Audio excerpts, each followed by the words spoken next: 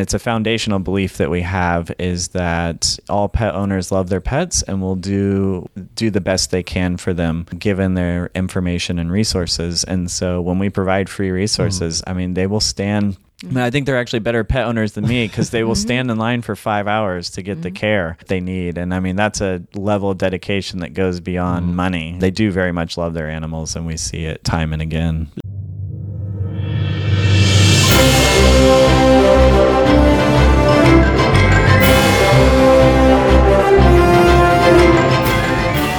Welcome to Everyday Superhumans, the podcast to restore your faith in humanity. I'm Charlie. And I'm Kyle. Okay, so my brain is all over the place right now because we have so much exciting news to share with you. Starting with which, we now have a new team member. What? Yeah, this is a radio show that'd be like a soundboard that's like a bunch of cheering and like kazoo noises. Fake applause.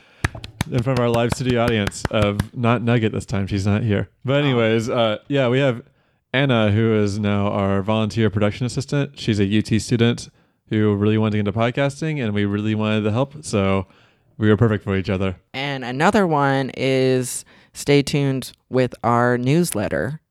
As you may have known if you listened to the last episode, we have a new monthly newsletter where we talk about the news happening within Everyday Superhumans, along with news around Austin, Texas, with charity events, a list of the upcoming episodes so you know who to expect in the next coming month, along with like quick news snippets of people in other communities are doing great work for their community. So you basically just said everything. Yeah, exactly. All right. Moving on to another exciting thing is we won a indie podcast award for 2017 and our trophy was just shipped to us. So I'd like to take this time to thank everyone, Mom and Dad. I finally won a trophy. It only took 29 years, but I have proof. I can show you it. Did you actually win the trophy? I mean, it splits halfway between both of us. Does that count? Kyle, just let me have my spotlight. Okay. You get custody of the trophy this week. I get next week. Okay, fine. And it's for government and organizations. Yeah, that's our category. Was the category. Yeah. And the Podcast Awards is the name of the award show. They've been doing this for, I think, about 10 years now. And they mostly focus on smaller indie podcasts. So it's really good that we got this award within the indie podcast scene. Yeah. We're grinding our way into the podcast scene. But anyways, though, let's get to the real business of the episode, which is the episode itself. Yeah. Who are we speaking to this time? We are speaking to Ian Hallett, and he is the vice president of Emancipet for all Central Texas branches. Their mission is to make high-quality spay and neuter and vet care affordable and accessible to all pet owners. So in a sense, they're kind of like the Kind Clinic, but for animals. As a pet owner and a pet-obsessed person, I just can't thank Emancipet enough for the services that they do throughout Texas and in Philadelphia, and they make Nugget happy, so I'm a happy person. We're in a different medical room, but not for human purposes, but for furry friend purposes. We're actually right next to a surgery room right now. But yes. Yeah. No surgery right now. No. We're actually watching a dog being dissected right now. That'd be terrible. Yeah. That'd be so hard to watch. But unfortunately, we don't do dissections. We put everything back in when we're done. Or not the bad part. We take out the bad parts. We put everything else back in. It's not like, hey, it's a tumor. Let's put it back in. That's really the difference between dissection and surgery is putting everything back in. Or in my making case, them. I had surgery on my shoulder for a broken collarbone. They put a metal plate inside my shoulder. So they add an extra thing inside. Yeah. So I got an upgrade. Okay. Are you sure it was a rod? A metal thing? I mean, it feels like it. It feels like I got screws up there and everything. I can barely touch my shoulder. Okay. Yeah, just making sure. Yeah, they do. We do that in animals too. It's pretty wild. Yeah. It's crazy just the fact that I even have that on me. What we're talking about right now is Emancipet, which is... can you elaborate what Emancipet does? As I understand, you are a nonprofit dedicated to providing affordable healthcare for veterinary services. Yeah, I mean, you pretty much nailed it. So did my research well. Good job. Yeah, all right. You just took half my lines there, so now I gotta figure out how to pick Well, you up gave us from that that. tour earlier, so Yeah. So no, our mission is to make veterinary services in general affordable and accessible. Historically, we started in 1999 with just a mobile unit doing spay and neuter, and at that time the emphasis was on lowering intake into the city shelter, and the city shelter at that time was getting 25,000 plus animals, lots of puppies and kittens. Wow. Which comes out to about 80 a day, and during the summer, and that's where I started. My job was at the city shelter. Some days you would take in 100 animals a day. So the original mission of Emancipet was focused on spay neuter and preventing shelter intake, and they started with a mobile unit, and I believe did about 5,000 surgeries the first year, just traveling around town to areas that don't have veterinary clinics. So price is a barrier to veterinary medicine, but so is geographic location. And what's interesting about the city of Austin is in the 1920s, they officially segregated the city, and all minorities had to move east of I-35. I wasn't aware of that. Yeah. So if you look at it's changed now because of gentrification, but if you look just 5 years ago, there were only, how big I-35 is, there were only 2 or 3 clinics east of I-35, and west of I-35, probably 50 of them. East Austin was kind of a veterinary desert. So after a few years of operating the mobile clinic, in 2007, they opened a stationary clinic in East Austin. But during that time, the founder of Emancipet and the director of the Austin Animal Services, who was my first boss, they decided that the city should really invest money in providing spay-neuter for free for the people who would never be able to afford it. And so they started out just one day a week going to different kind of parks and neighborhoods on the east side and doing free spay neuter. And of course, the veterinary community didn't mind because they didn't really have clients east of I-35. People didn't have money for veterinary care. And then that service has expanded from one day a week in 2000 to now it's 4 days a week. Wow. Where we travel around to about 8 or 9 different public parks and do free spay neuter. I would do on average 30 a day, and sometimes as high as like 35 or more, especially when you get a litter of kittens. They can all hang out in the cage together and recover from surgery. So in the summers, we do 35 or more just on a mobile unit that's the size of kind of like a food, a large food truck. It's pretty amazing what they're able to do.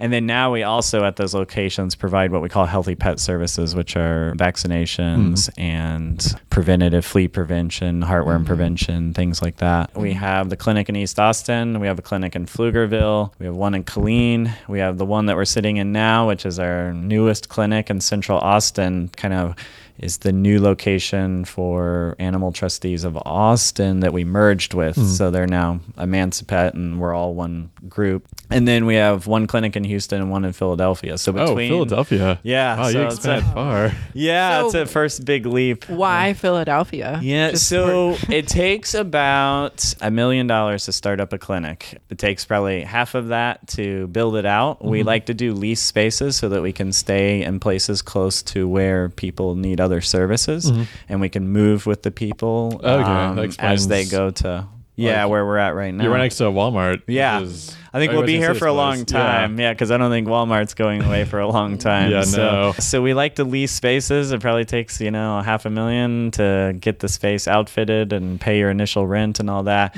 And then it takes probably another $500,000 to just get services up and going. And once we're at full volume, which would be over 10,000 spay neuters a year and 25,000 healthy pet patient visits, then we can actually break even and just maintain the clinic without extra donations coming in. So the Philadelphia and Houston and Killeen are all examples of cities, municipalities, and granting agencies who came to us and said, we want a clinic in this neighborhood. Nobody's providing this service. Will you come in and open a clinic? So we prefer not to go to a place that's already providing low-cost services where you're interested in going in places that don't have those Trying services. to fill in that void. Yeah. You said Emancipet started out with doing spay and neuter first. Why spay and neuter and not like vaccination or something else like medication for heartworms? That's an excellent question. So where that came from, and it was a lesson that we learned, So we would go in this neighborhood that doesn't have veterinary services, and we'd say, hey, we'll spay and neuter your animal for free, and we'll give it a rabies vaccination while it's under anesthesia and the vaccinations it needs for that year. And people really appreciated that. But then, what do they do after that? And so they actually started knocking on the door 1 year later, and literally on the surgery door, and saying, hey, I need to do annual vaccinations, and there are no veterinary clinics here, and I can't afford them. So we started out going, okay, give us, they would stay outside. We bring them into the surgery area. We do a physical exam, give the vaccinations, and then, give them their pet back. And then the number of people knocking on the door just grew and grew. And then we realized we needed to add a whole separate, a second team and veterinarian to do that all day at the same time. So at each of those sites, there's 2 veterinarians and between 6 and 8 veterinary technicians who are making that happen. And they can do, in the middle of the summer, they've seen as many as over 100 patients in one day doing that. And so that was why we added that service. So. Okay. Do you know what year you started adding that service in? Oh, I wish it was... Quiz time. Yeah, man. We don't know. Yeah. I mean, you could just throw out a I should have just gone for it. 2004. Yeah. And we would just be like, okay. Yeah. All right. So let's go with 2008. Okay, so about that sounds late good. mid 2000s probably. Yeah. Okay. Yeah. So you were originally doing a bulk package in a way, but without the recursive stuff. Are the vets and veterinary technicians full-time?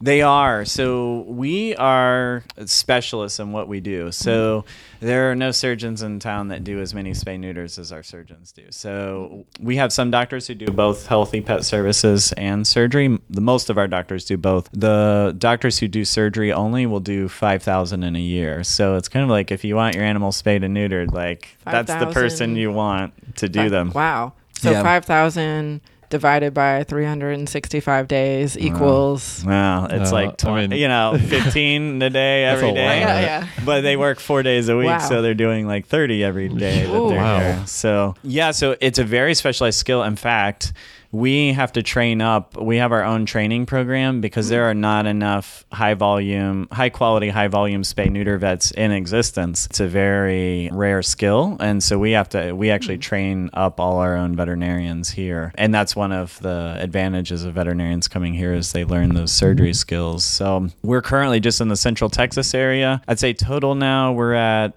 17 veterinarians in the system, and the majority, as I think through this, I'd say right now all of them have learned high volume spay neuter from us. So is that just not something that they learn in veterinarian school? So, they learn how to do a spay and a neuter, and typically they've only done a handful when they graduate. And so, their first, major experience is with us. But what's nice here is they have continuing education classes where you can go learn it, and it's like a weekend thing. But when they come to work for us, our chief medical officer is with them every day for 2 to 3 months until we're sure that they've got the procedure right.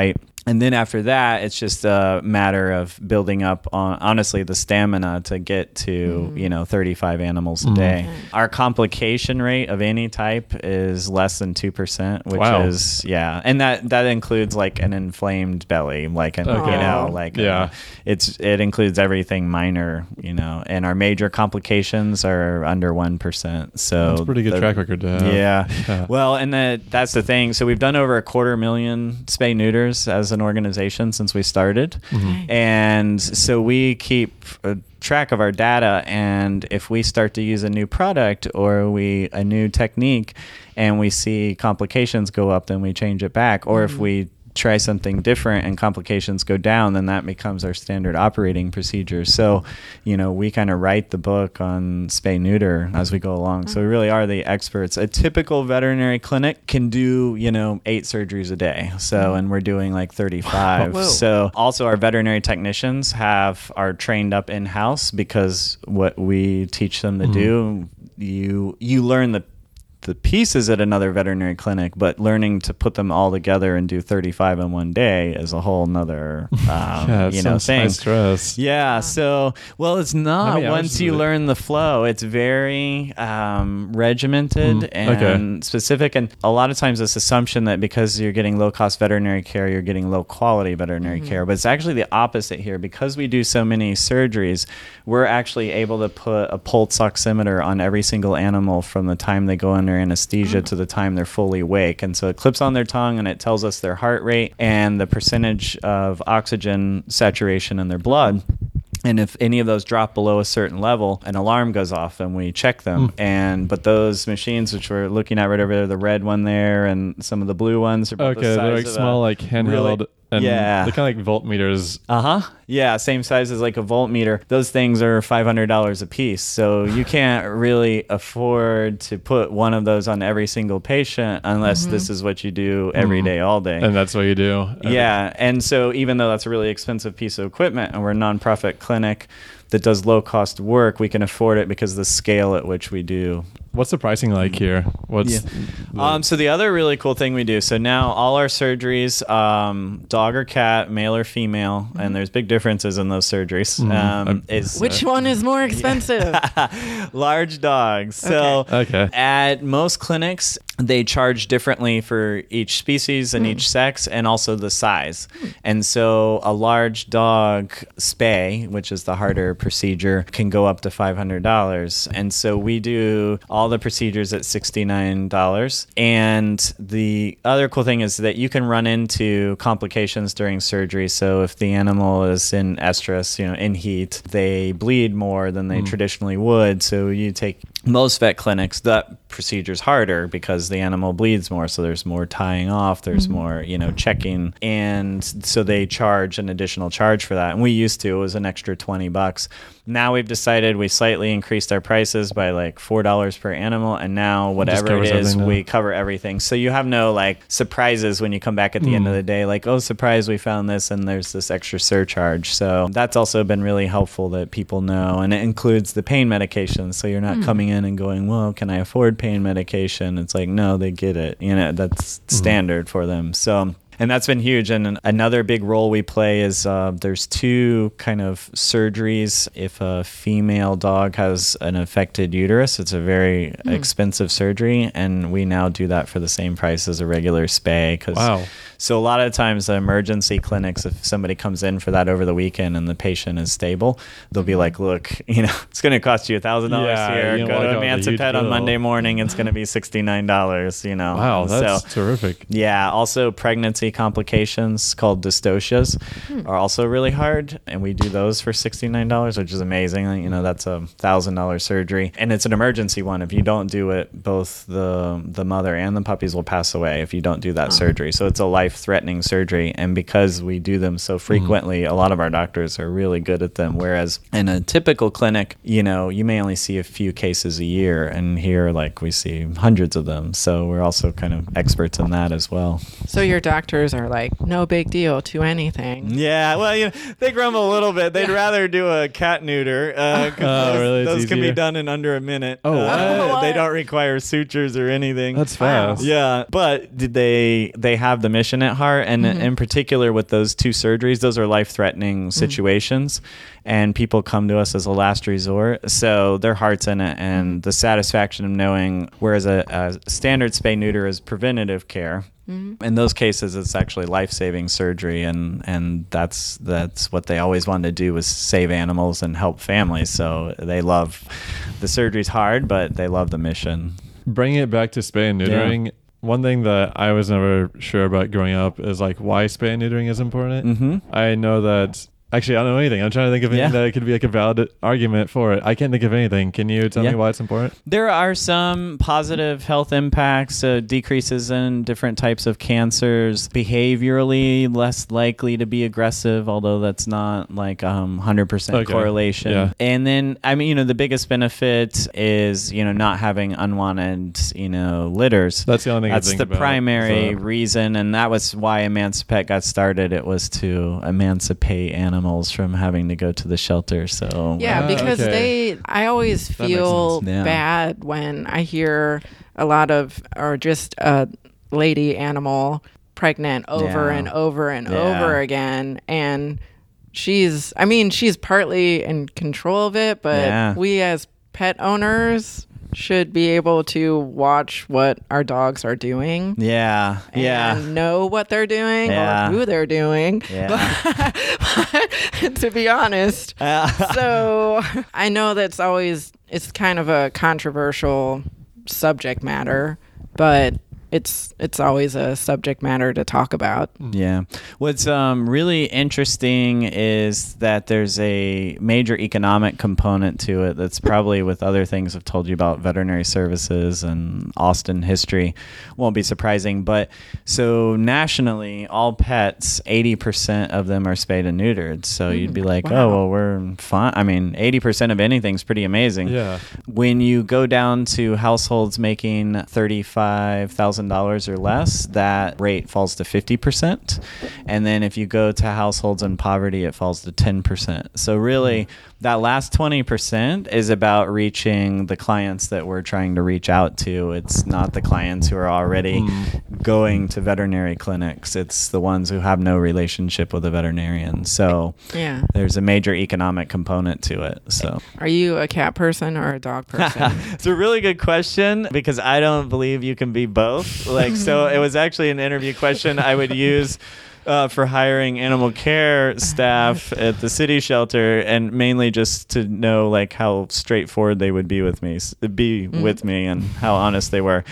So I'm a dog person. Okay. So I like cats, but I like the cats that act like dogs. Like Okay, so yeah. the ones that run up to you when you Yeah. get home and Yeah. stuff. So I would like to have a cat one day, and if I do, it'll be the most dog-like cat I can find. So I do like both, but I'm a dog person. One of my ex-roommates, he had a Russian blue cat, and yeah. that cat was so affectionate. It was like a dog. It would run up to you when you entered the apartments. Noodle? Yeah, Noodle. Uh-huh. And also, like, Noodle. she was always begging for pets. Like, if you had to pet her all the time. If not, she'd call me to my door at 2 a.m. at night just so she could get pet. She was a little bit too dog-like. She wanted Yeah. all the affection. Right. Yeah, there is you need a nice balance there. She was cute though, because if you scratch her like on the neck to a certain point, she'll like go all limp and she'll like fall through your lap. Oh. She's a terrible cat. She'd always fall down on everything. I think I'm a true dog person. Yeah. Just all Through the and way. through. Yeah.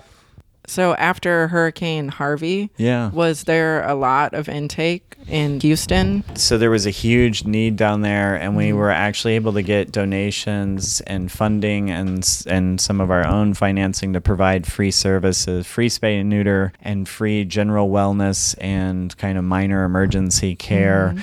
Or 4 to 5 days a week for 3 months. You know, they were doing 25 surgeries a day and seeing 100 patients a day for 3 months, 5 days a week. So they did a lot. And there were a lot of, especially with the contamination, the conditions there, like a lot of kind of infections and wounds and just kind of small issues like that the people had no money to treat. Our clinic there is, it's the East End Clinic is what we call it. And it's in, if I remember my wards right, I think, it's either 3rd Ward or 9th Ward, but it is a poor area, and they had no access to services. And so what's interesting is a lot of people can be judgmental about low-income people who own pets, and you say, well, they're not educated and they don't care about their pets the same way. But what we've seen time and again is, and it's a foundational belief that we have, is that all pet owners love their pets and will do the best they can for them given their information and resources. And so when we provide free resources, I mean, they will stand. I mean, I think they're actually better pet owners than me, because they will stand in line for 5 hours to get the care they need. And I mean, that's a level of dedication that goes beyond money. That's the kind of thing you do for a family member who's ill, is stand, if you had to, would be stand in line all day to get care. So they do very much love their animals, and we see it time and again. Yeah, we were talking before we picked up the mics about how the idea about homeless people owning pets has been changing over the times.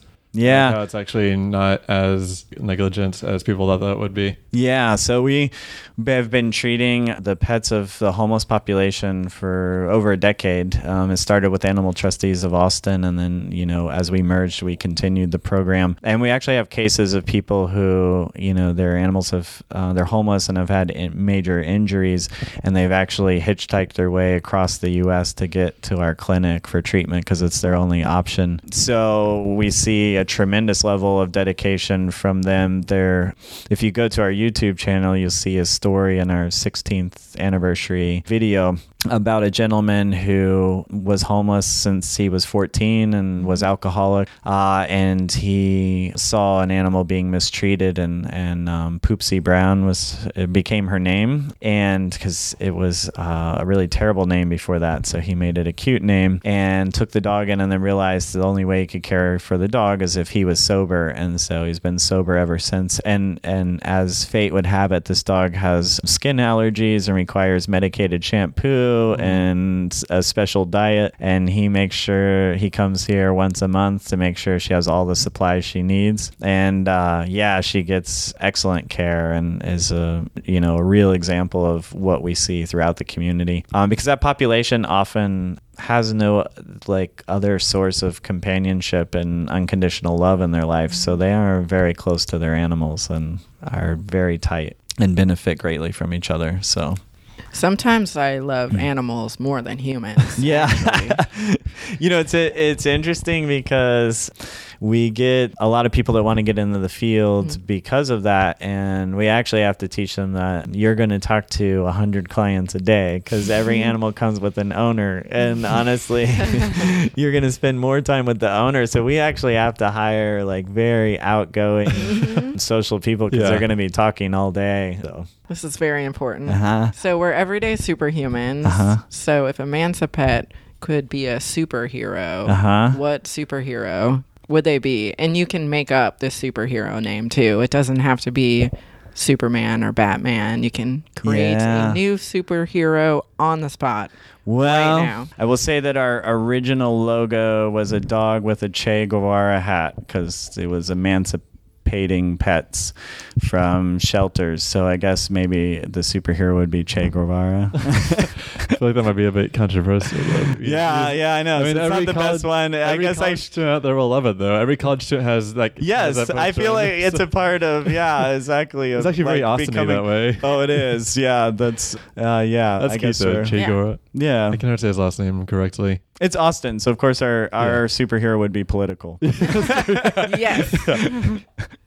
Well, great. Thanks. All right. Yeah. Thanks for having me on. It's been a blast. I love podcasts, and I love listening to your podcast because in this day and age, you need good news and you need to hear about the positive things that are going on. So for me, it's a way to recharge from life. So thanks for what you guys do. Looking for high quality yet affordable animal care for your dog or cat? Or maybe you're looking to help pets in need? Check out emancipet.org for more info. You can also check them out on facebook.com/emancipet or follow them on Twitter and Instagram @emancipet. Looking for something a little bit more optimistic in your life? Does a 24/7 news cycle keep you down? Never fear, Everyday Superhumans is here.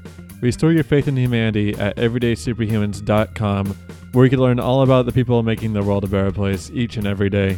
While you're there, be sure to sign up for our new monthly newsletter, where you learn all about the ways you could become a superhuman today. You could also follow us on Twitter @SuperhumansCast, like us on Facebook at facebook.com/everydaysuperhumans, and check out our Instagram @everydaysuperhumans. Has your faith in humanity been restored? Then be sure to rate and subscribe to Everyday Superhumans on Apple Podcasts, Stitcher, Podcast Addict, or wherever you get your podcasts.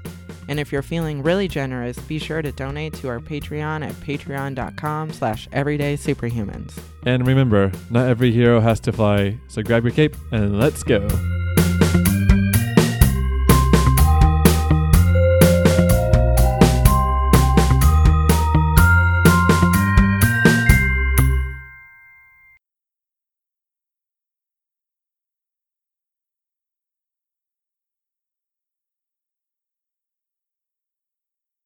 And we had a really fun time interviewing him, especially because while we were interviewing him, we were right next to the surgery rooms. And a dog was being operated. No. It was the dog. There was no animals operated on in this episode.